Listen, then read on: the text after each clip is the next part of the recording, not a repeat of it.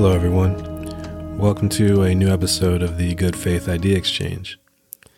For today's episode, this is part 2 of the interview/conversation about gaming, video games in 2022. I'm talking with Tyler Kerrigan and Aaron Desjardins, hosts of the new podcast, Pores and Pixels. And, this is literally just the continuation. And it's been a really good, honest, unfiltered conversation about video games. So let's jump right into it. Well, I guess this kind of leads into my next question, too. And that is just, is there any particular game over the last 25 years that especially you feel has had the greatest impact on the industry as a whole? And what would that game be? And if you want, I can lead off on it, but Oh yeah, do tell. Yeah. What is your opinion on that? All right. Well, so for one, me personally, I would just say Grand Theft Auto 3, because, Okay. And might be due to my age, but, I remember when this game came out. I'd heard a little bit about Grand Theft Auto 2 when that came out a couple years before, but I had never actually played it. But then I had a PlayStation 2 and I had played Grand Theft Auto 3. And that was my first real experience playing a true open world game. And I know there had been open world games before, but I don't think anything really was as wide release and had such a huge impact as Grand Theft Auto 3. After Grand Theft Auto 3 came out, there were everybody suddenly was trying to jump in on the open world bandwagon. That's and, true. Now when you see games, they're all open world now, there are very few games that really follow a true to life linear sort of mission base. You're going to do this, then you're going to do this, then you're going to do this. And that's the way a lot of games were before, Grand Theft Auto 3 came out. I remember when the first time I played it, and I was just kind of like, okay, so where am I going to get to my first mission? And then I ran up to this car and carjacked this lady immediately. And I was just like, whoa, okay. It just blew my mind. And I was just like, oh, I can do whatever the hell I want to do in here. I can go wherever I want to go, do anything I want to do at any time. And it was just, That's that first taste of virtual freedom where you're like, holy shit, I can do anything. There are no rules. Yeah. Yeah. Anyway, I remember when I played that game, it was 2001 when that game came out. And that's an old one. I was in, third grade, I think. And I remember I was driving a car in that game and I was clearly speeding and I drove by a cop and I was like, oh, am I going to get pulled over in this game? And no, you're good. And I was like, oh, I was like, dang, I can't believe that. Oh, what happens if I throw grenades at all these cars on this bridge? right. I grew up with pretty strict parents. And that was a game that I had to go to my friend's house to play. I was not allowed to own Grand Theft Auto games until I didn't own it. Not because I had strict parents, but because I was super poor. I had to go to friends to play it. Yeah, well, there's that. Yeah. But yeah, so I'm curious about the question. Is the question that a game that was most impactful on you, or that you feel was most impactful on the industry? Because those are two different answers for me. Well, I'm thinking the game that you feel was most impactful on the industry. Okay. So I think for me, and I'm going to talk in more recent times, but I think this is a massive change. I would argue that Fortnite has had the biggest impact on the industry that I can remember in recent times. And the reason I think that is because there's so many games now that are rolling out this free-to-play model, so many games, where you can get the base game for free, but every 2 months they're going to nickel and dime you with a new battle pass, and you can spend all your real money, real life hard-earned money, right, to unlock things faster and get loot boxes and all these cosmetics And then on top of that, and it wasn't the first battle royale, but we'll say it was the first like $1 billion battle royale, because PUBG came out before that, and even prior to that, there were some mods that was based on. But the battle royale, like every game now that comes out that's a shooter, like if it doesn't have a battle royale, people will tell you it's dead on arrival because the streaming community can't make a go at it. They did this with Halo Infinite when it launched. Oh, the game's dead already, and it's not even out yet because there's no battle royale, blah, blah, blah. I don't like that trend in gaming. I wish that people would get back to building the game that they want to build instead of the game that's going to generate them a shitload of money from children. I don't think it's necessarily good for the industry, but maybe that's me being naive. Like maybe that's how they fund projects that I will care about. I don't know, but I would argue that the Fortnite Battle Pass, Battle Royale, loot box thing, it is incredibly widespread now, and I don't see any signs of that slowing down really at all. I think that the loot box thing, especially, is like a negative impact. It's large. It feels like a cancer on. It is, and there's actually, I can't remember. I saw something. There's lawsuits that are going to be rolling out against that. I know what you're talking about, because they essentially, did it to where it's like actual gambling. Like it's engineered to make children want to spend real money. Yeah, it's really, I can't. It makes me angry because the reason, like, allegedly, there's a lot of games that I like, and you can tell like that, there was passion behind the game, and they were making it because they wanted the player to feel this certain way or experience this certain thing. But with those kind of games, they literally just make them to make money, which is not a good motivation. It's not that they're all shit games. No, it's they're just not. That they make them intentionally shallow so that you have to spend money to get the rest of the content. Yeah, and I hope it doesn't last. I hope it changes, because I really don't like that. Sony does a good job of not doing it super often. In Gran Turismo, there were some little things. I was going to say one of the more egregious examples in recent memory was Gran Turismo, but I would agree with you, for the most part, they're pretty good about it. Yeah, I mean, talking about The Last of Us and all these single-player story games. Days Gone, super underrated game, phenomenal game. Ghost of Tsushima, great game. Like Sony has some really solid God of War, like passion projects is what I call them, because you buy them once and that's it. Like that's it. You play the game. They're telling a story. They have great gameplay mechanics.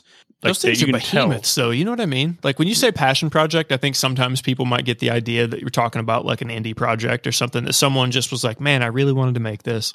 Those games are purpose-built stories from brilliant storytellers, right? But I know what you mean. Like when you say like, hey, you only buy this once, they're not greedy games, right? They're made for the love of the story that they tell. And you just named a handful of hitters, right? And those are all Sony first-person titles. And we haven't had any of these guys on the show yet. We've talked to them, some of the God of War guys, and like I follow them. We follow them on our Poison Pixels Twitter. But I mean, just the stuff they post about, they are so proud of like what they released. Same with the guys with The Last of Us at Naughty Dog. I think it's Naughty Dog, right? Yeah, it's Naughty Dog. They are really proud. They're also the Uncharted series, if you're not familiar with The Last of Us somehow. Yeah. But they're really proud of what they did. Like when The Last of Us Part 1 dropped, like Twitter was like full of all these devs. There's so many people on the project, and they were all just like so proud of like what they did and the little piece of the puzzle that they put into this masterpiece is what a lot of people are going to be calling it, because, it is what it is. But not a single time I've ever seen a Fortnite dev or a like Apex dev be like, like I'm sure they're out there. Like I'm sure they're proud of their work. It's just, I mean, as a consumer, I think it's hard not to see the difference between someone who puts, hours and hours and hours of time into, storytelling or voice acting or mocap or, sound design, something like that. And then see someone who's like, what did you do this week? And it's like, oh, I made, some reskins of some old skins that we built and put some new colors on them. And then we charge people $20 to download them. Yeah. Like, it doesn't feel like the same level of creation, I think, is maybe what I'm trying to say. But I realize that I'm talking as someone who's not a game dev. So I am sure that there are people who work on Fortnite that are proud of their work. Oh, yeah. No, that's not like, kind of came out wrong, but because this is one thing we learned.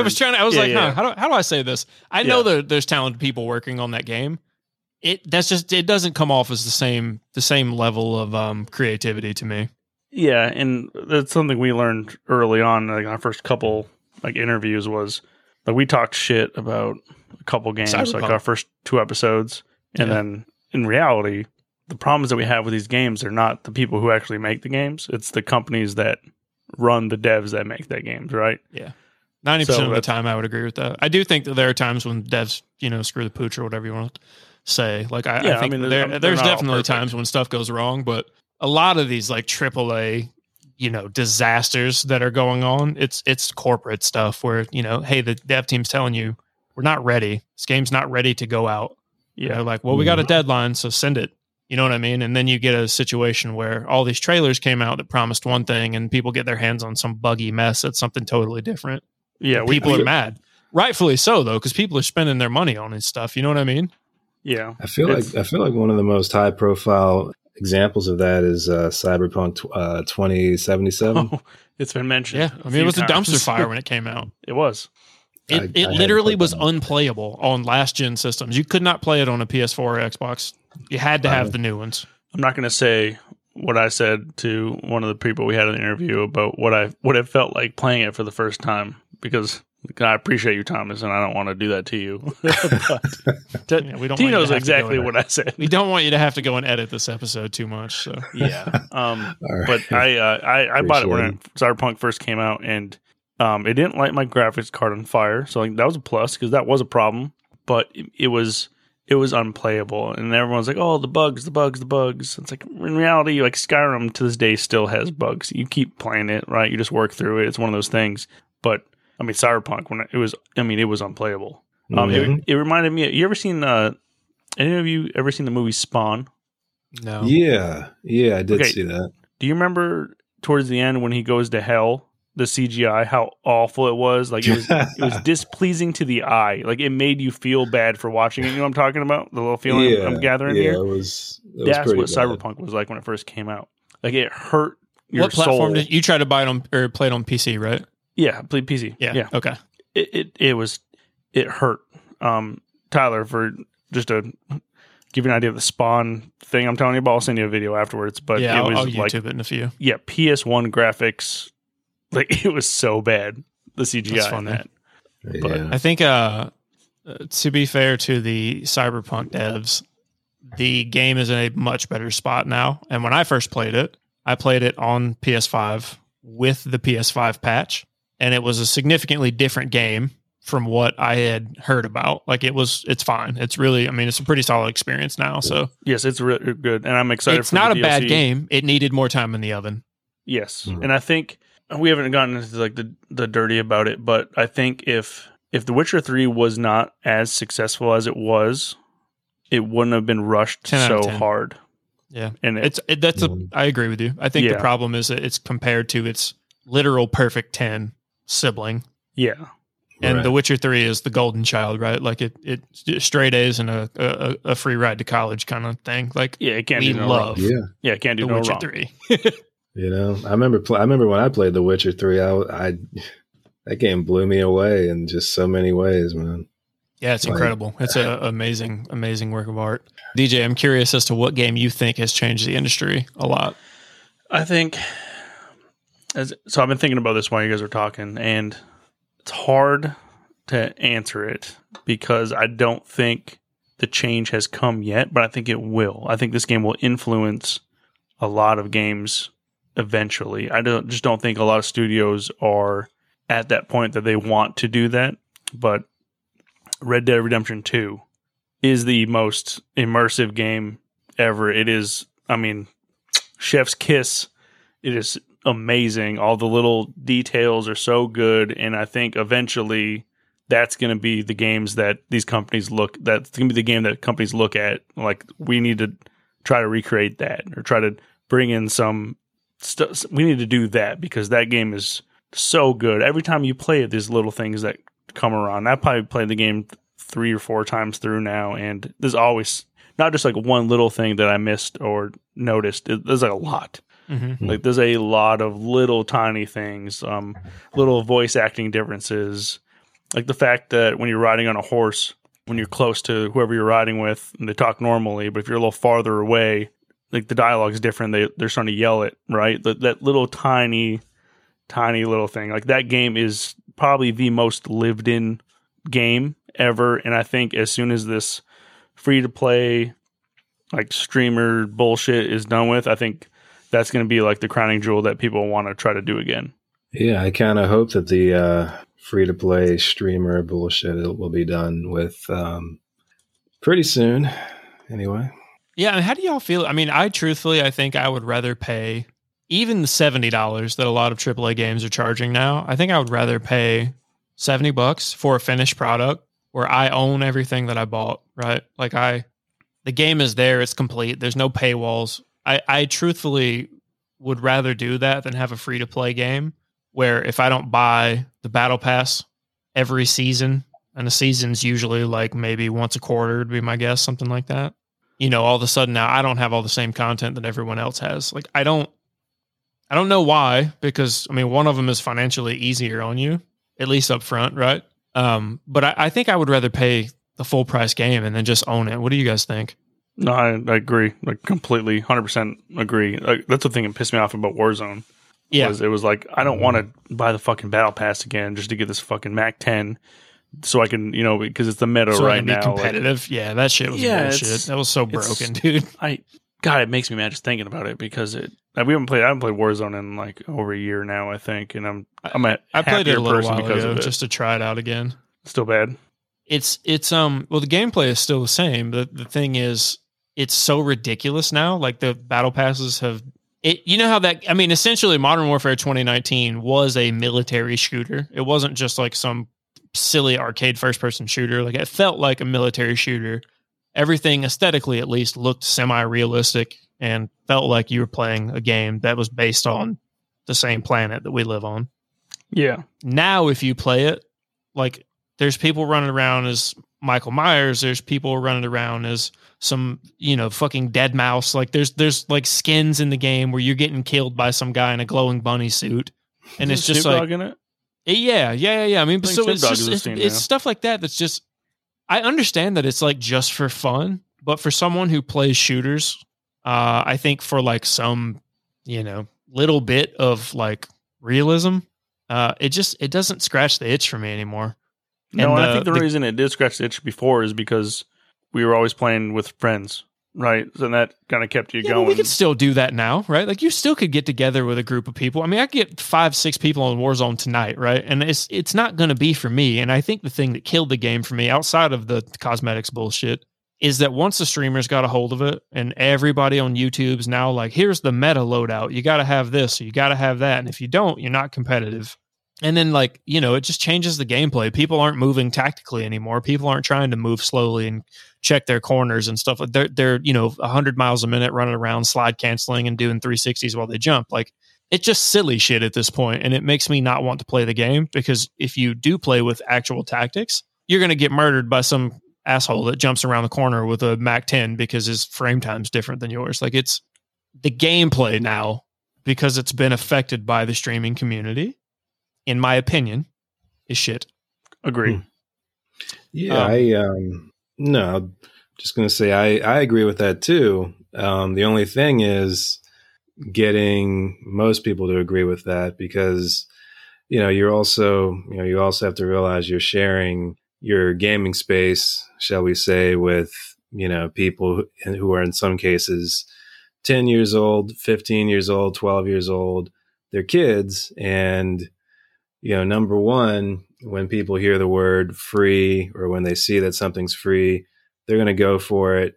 And then they see that they can get all these different special things that are going to give them all these different edges and change the game for them. And you can, like you said, you can be using, you know, real tactics and get killed by, you know, somebody in a, you know, dressed as Ronald McDonald, and they'll just blow you away because they have a higher frame rate. But, you know, unfortunately, you've got kids who are only especially right now, you've got kids who are growing up in this, and this is all they know.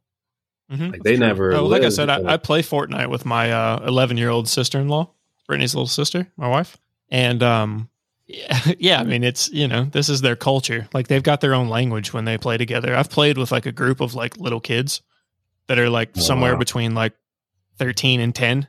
Just like she was like, "Oh, can you play with my friends? Because I'm good at killing people, but I'm not good at any of the rest of the game." That's true. And they've got their own language. It's hilarious to listen to them. They're like, "Oh, I've taken some getting shot. You got to crank 90s." And I was like, "What the hell is cranking 90s?" For those of you who don't know, and you shouldn't know, cranking 90s in Fortnite is when you jump up and create a barrier in a 90-degree arc around yourself to protect yourself from whichever direction you're being shot at. And, they've got their own slang. It's hilarious, story. dude. It's so funny. But speaking about like what you're talking about with the money thing, though, I don't think the free-to-play thing really factors into it for children outside of the fact that it's easy for them to, if they have to ask for permission, you know what I mean? It's easy for them to just download the game. Like you can create an account and play really easily. The financial bit is hilarious because then it's like, well, half their Christmas present is V-Bucks for Fortnite. Like, I can promise you, my wife's little sister has spent no less than $500 real dollars on bullshit in Fortnite. Dances and emotes and the thing about Fortnite is when you spend money over there, and I will say, at least they've got this going for them. When you spend money there, it doesn't give you an edge in the game. Whereas in Call of Duty, there have been times when if you spent real money, you were better than people. And that's bullshit. That's not how that game should work. Right. But yeah, in Fortnite, you don't really get anything for your money. And kids are spending hundreds, if not thousands, on this game instead of the $60 that they could have spent. And I think that's what companies know, right? Like they've got business analysts that know this stuff. And that's why every other company is building hell, Assassin's Creed just got announced 2 days ago that they're going to be putting out 4 new Assassin's Creed games and they're going to be free to play. Yeah, it's they're doing the same thing with the new Skate game. It's going to be free to play, and that's not a competitive game, so it's hopefully be fine. But supposedly they're going to be free to play. I bet you that by the time that Assassin's Creed comes out, it'll be a full priced Ubisoft title, and they're just going to hit you with microtransactions anyway. I mean, that's what they did with Valhalla. Yeah, it'll right. We talked about this on an episode. They'll kill that whole franchise. It's already dying right now, but if they do, it's struggling currently. If they do some, that's not true. Actually, I saw a video on this. It's interesting. What's happening is all of the people who are fans of the franchise are going away from it, but they're selling more copies now than they ever have. That is sad to think about, actually, because that's why they are continuing the business practice. Like they're making money hand over fist. Think that we're never actually going to get a really true AC title again. Assassin's Creed title again. That's why people went apeshit for Ghost of Tsushima. Outside of the fact that it's an incredible game, it's what Assassin's Creed in Japan could have been. Well, that's one of they announced, the Assassin's Creed Red or whatever it's called. I'm like, too little, too late. Yeah. Idiots. Could have done this a long time ago. I really need to play that game. Ghost of Tsushima? Yeah. It's so good. It's top 5. It is amazing, dude. If you have the opportunity and the time and the system to play it on, I highly recommend that you play it. All right. So that concludes today's episode. You might have noticed today's episode was a little bit longer than I've been doing recently. But, in the past, season 2 and, all of season 1, I had some episodes that were 30 minutes long, 35 minutes long. So, I just want to strike that happy medium between very short episodes and, longer episodes with more content. So, I hope you guys enjoyed it. Video games, it's not something I've really gotten into on this show before, but gaming is such a huge part of society today. I mean, we're...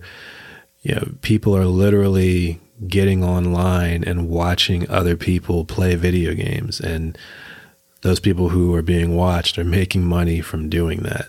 Like, that's how big gaming is today. So, I thought it was definitely important that we just have a real honest conversation about it with 2 people who are very passionate about this stuff and know a lot about it. And are talking to industry insiders. So, Hope you guys enjoyed it. Next week, it will be a bit more of a heavy conversation. We will be talking a bit about, another topic that's been kind of a big deal in recent weeks, recent months. We're going to be talking a bit about diversity in casting in movies and TV. The recent controversies surrounding the live action movie The Little Mermaid, the Lord of the Rings show on Amazon Prime Video. Those are just a couple examples of this bigger issue, and we're going to tackle that. And we'll be starting to talk about some heavier stuff coming up very soon. Anyway, if you guys enjoyed this, feel free to subscribe. You can subscribe whether you're listening on Overcast, whether you're listening on Apple Podcasts, wherever you listen. Feel free to subscribe, and also feel free to give me a rating, whatever you think the show deserves. But thank you very much. Have a great day.